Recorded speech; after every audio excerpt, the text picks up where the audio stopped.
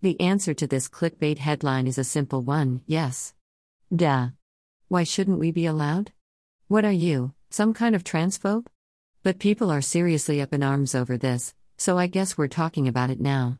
The main arguments appear to be that trans women are at an apparent advantage over cis women because of greater bone density, muscle mass, and differences in hormone levels. So let's tackle each of these. Bone density. According to a study by the Department of Endocrinology at Ghent University Hospital, transsexual women before the start of hormonal therapy appeared to have lower muscle mass and strength and lower bone mass compared with control men. Granted, the study does mention that these deviations may be related to a less active lifestyle, because trans women apparently tend to be more sedentary from a young age. But then again, might the reason that cis women tend to have lower bone density than men be because society tends to force them sit still and be pretty from an early age, whereas boys are encouraged to run around and do other high-impact activities? In order to promote bone osteogenesis, the calcification of soft tissues into bone mass, children must be physically active. Yet boys tend to be more involved in sports and allowed to run around acting crazy, climbing up trees and jumping out of them, while girls are told don't do somersaults, you're in a dress, that's a boy sport, and in general dissuaded from physical activities. In which case, one has to wonder how much of the differences in bone density between cis males and females has to do with social roles, as opposed to biology? Furthermore though, how different from each other are female and male bones anyway? We tend to think that archaeologists and forensic scientists can just look at any bone and tell you what sex the person was. But that's an outdated idea. In 1972, anthropology professor at Pennsylvania State University Kenneth Weiss observed a discrepancy between male and female bones at archaeology sites. There were 12% more male bones. This didn't make sense, since male and female populations tend to be fairly evenly dispersed. As it turned out, archaeologists were just more likely to put bones they couldn't categorize because they blurred gender lines into the male pile because, well, patriarchy. It appears that since Weiss called out the archaeology community, they began changing their acts, because in 1993, a master's student at the University of Tennessee named Karen Bone discovered that the ratio of male to female bones had evened out. This was because more bones were being labeled indeterminate. After all, wide-hipped men exist, as do narrow-hipped women. People come in all shapes and sizes, regardless of the configuration of their genitals. Muscle mass. Going back to the Department of Endocrinology study at Ghent University Hospital, transsexual women before the start of hormonal therapy appeared to have lower muscle mass and strength and lower bone mass compared with control men. And again, this may have much to do with sedentary lifestyles, in which case we could bring up the same sociological nature over nurture questions as before. Regardless, we know that muscle mass correlates with hormone levels, which is the primary biological reason we could point to for why males tend to have more muscle mass. So with transgender women already presenting pre-HRT with low testosterone levels, and the whole point of HRT being to drop their testosterone to normal female ranges, we can assume that twitch muscle fibers, these contribute to explosive takeoffs and sprints, would be decreased and oxygen availability to the muscles via red blood cells would be reduced. And in fact, we do find that trans women have lower red blood cell, RBC, hemoglobin, which transports oxygen within the RBCs, and hematocrit, the volume of RBCs per whole blood, levels following HRT. Lower RBC and hemoglobin count means less oxygen supplied to the muscles, and with less oxygen available to help break down glucose into adenosine triphosphate, ATP, molecules for fuel, the less useful whatever muscle mass happens to be there actually is. In terms of twitch muscle fibers, no studies appear to exist that analyze that in particular in trans women. A study published in the Journal of Clinical Endocrinology and Metabolism did show that, while overall muscle mass decreased, though not as significantly as expected, for trans women following HRT, strength did not appear to change, though keep in mind that trans women present with lower strength pre-HRT anyway. Although estrogen replacement has been known to increase muscle mass and strength in postmenopausal women, so I suppose it's always possible that the overabundance of estradiol in trans women could work to partially counteract some of the muscle and strength loss from the testosterone suppression, especially when trans women tend to present with lower muscle mass from the get-go. Hormone levels. A study in biological psychiatry showed that pre-HRT transgender women tend to have longer androgen receptor lengths, leading to reduced sensitivity to androgens in general, which may contribute to the above-mentioned lesser muscle mass, strength, and bone density than control cisgender men. On top of that, trans athletes are under strict hormone standards, where non-professional athletes are not, so maybe they're not the ones to be testing when asking this particular question. The International Olympic Committee guidelines state that transgender women competitors must be identifying continuously as their identified gender for 4 years, and their testosterone levels must be below 10 mol/L for at least 1 year prior to competition. World Athletics guidelines require testosterone levels under 5 mol/L for at least a year. This would match their intersex guidelines, and ECO is considering following suit.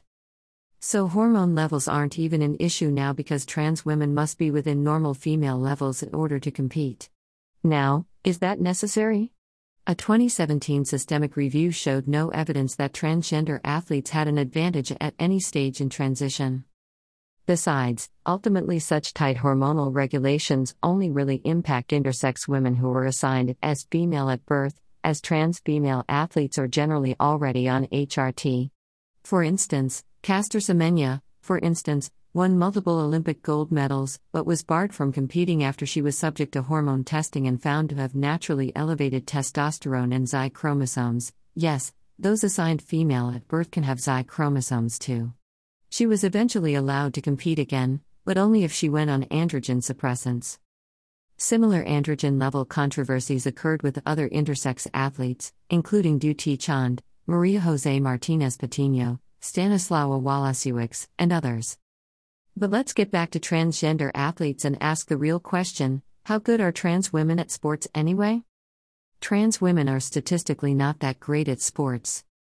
There's a very obvious selection bias when it comes to reporting on trans athletes, that is, you only hear about them when they win. But they frequently lose. Rachel McKinnon was a trans woman who was the center of controversy after breaking the record for the women's 35 to 39 age bracket 200-meter time trial by a whopping 0.24 seconds. She notes in her New York Times op-ed that her time is still lower than the 40 to 44 and 45 to 49 age categories. But that was just for the Masters Track Cycling Championships. In elite races, her highest was a bronze medal in 2018 and her highest placing in 2019 was 8th. But of course no one talks about that because it wouldn't be particularly interesting to read an article about a random trans woman placing 8th in a sprint. McKinnon lost 17 out of 22 events in 2019, those aren't exactly the best odds there. She also caught flack for beating athlete Donna Orwick in a sprint event, except that Orwick had beat her in the 500-meter just prior. Aleba Steyer started training much harder after transitioning than before, training 5 days a week when pre-transition she only trained 2 to 3 times a week. And in 2019, that extra training paid off when she won a whole 2 races out of 35. Steyer started out placing among the fastest in boys' competitions in her high school though, winning a number of competitions and making it to state. But her times dropped when she began medical transition and now she's, needless to say, not that great. Evelyn Sifton was a Canadian cyclist who placed 3rd out of 6 in a Montreal competition. Yet she still received transphobic comments by other competitors, after getting lapped by the 1st and 2nd place winners. Athena Del Rosario is a trans soccer goalie who went from being one of the fastest runners in boys soccer to barely qualifying the mile runs and needed to place in girls soccer. Even still, she's received her fair share of flack for apparently dominating against cisgender women. And while her stats are impressive, they're hardly dominating. Tara Seplavy is a cyclist. Unfortunately, there's really not much to say about her beyond that. She hasn't received a single win in her 3 years of competing in women's tournaments. In fact, she's placed last place more than once. Did anyone tell her about her biological advantage? I don't think she got the memo. She has no illusions about her performance though. Seplavy has professional coaches and works her ass off, but as she said, I went from being a mediocre dude on a bike to being a mediocre woman on a bike. It's not like I just changed my gender and my time stayed the same. I have to work that much harder for marginal gain. I could keep listing examples, but you get the point. At the end of the day, you can't show me a single trans woman athlete who has won a competition, who hasn't also lost. Sure, if you're only focusing on wins, then trans athletes can seem intimidating. But if you actually compare their averages to the averages of cisgender competitors, then they're actually quite comparable. Every singe time. Male and female differences in sports. Male and female times only differ by an average of 10 to 12% across events. Sure, this marginal difference likely stems from certain biological differences, such as those that we discussed above. But trans women already tend to present with lower bone density, muscle mass, strength, and testosterone levels pre-HRT, so maybe comparing us to cisgender men isn't exactly the most accurate to begin with, and then we lose yet more bone density, muscle mass, and testosterone as a result of HRT. So the question is, does HRT adequately reduce our physical abilities by roughly 10%? I think we've already proved that it does with our look at trans athlete averages and the fact that even those who get attention for beating cis women wind up losing, sometimes to those same cis women. Are men actually more physically fit than women though?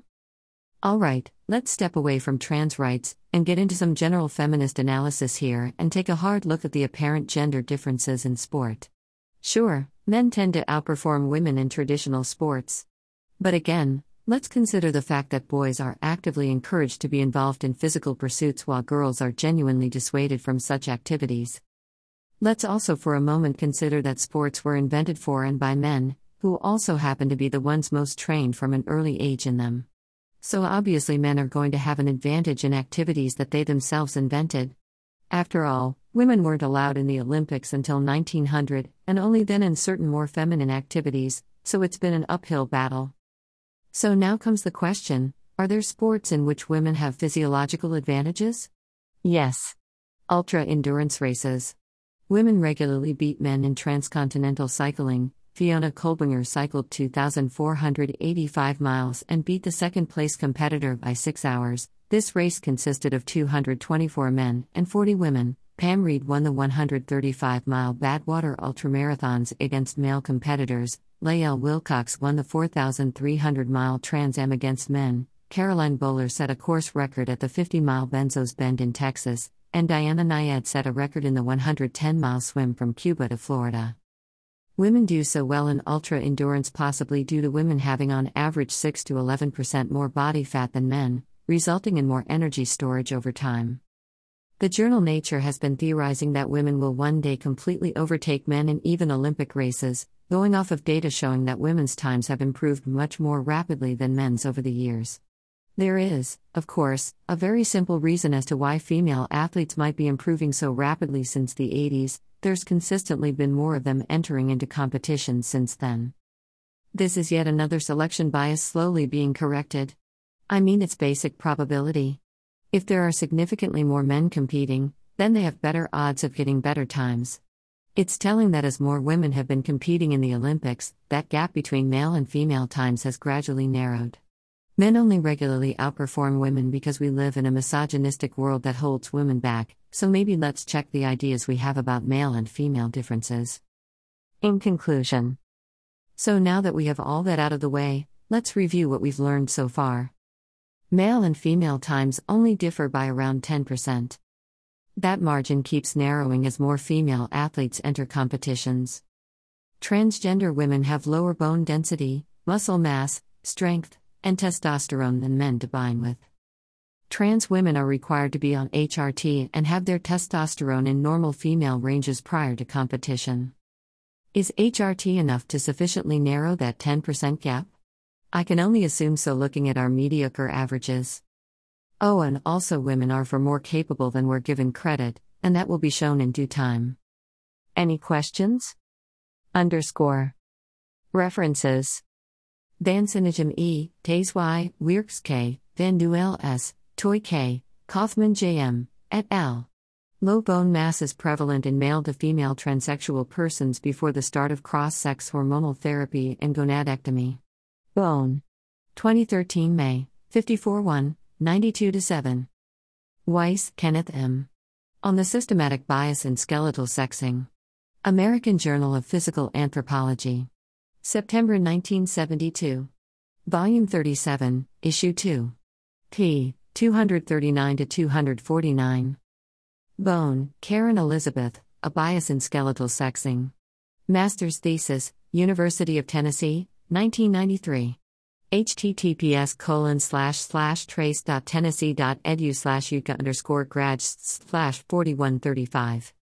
So, Rel Jia, Zhao R., Gao E., et al. Impact of Hormone Therapy on Laboratory Values in Transgender Patients. ClinChem. 2019 65 1, 170 to 179. DOI 10.1373/clinchem.2018.292730. Vick, Anna, et al. Muscle Strength, Size, and Composition Following 12 Months of Gender-Affirming Treatment in Transgender Individuals, The Journal of Clinical Endocrinology and Metabolism, Volume 105, Issue 3, March 2020, pages E805-E813. https://doi.org/10.1210/clinum/dgz247.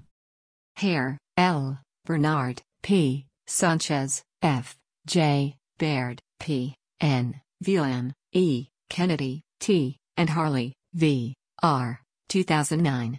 Androgen receptor repeat length polymorphism associated with male to female transsexualism. Biological Psychiatry, 65 1, 93 to 96. https://doi.org/10.1016/j.biopsych.2008.08.033. Jones B.A., Arcelis J., Baumann W.P., Haycraft E. Sport and Transgender People, A Systematic Review of the Literature Relating to Sport Participation and Competitive Sport Policies. Sports Med. 2017 47 4, 701 to 716. DOI 10.1007/S4027901606211Y. Pearson, H. Will Women Outpace Men in 2156? Nature, 2004. https://doi.org/10.1038/news04092979.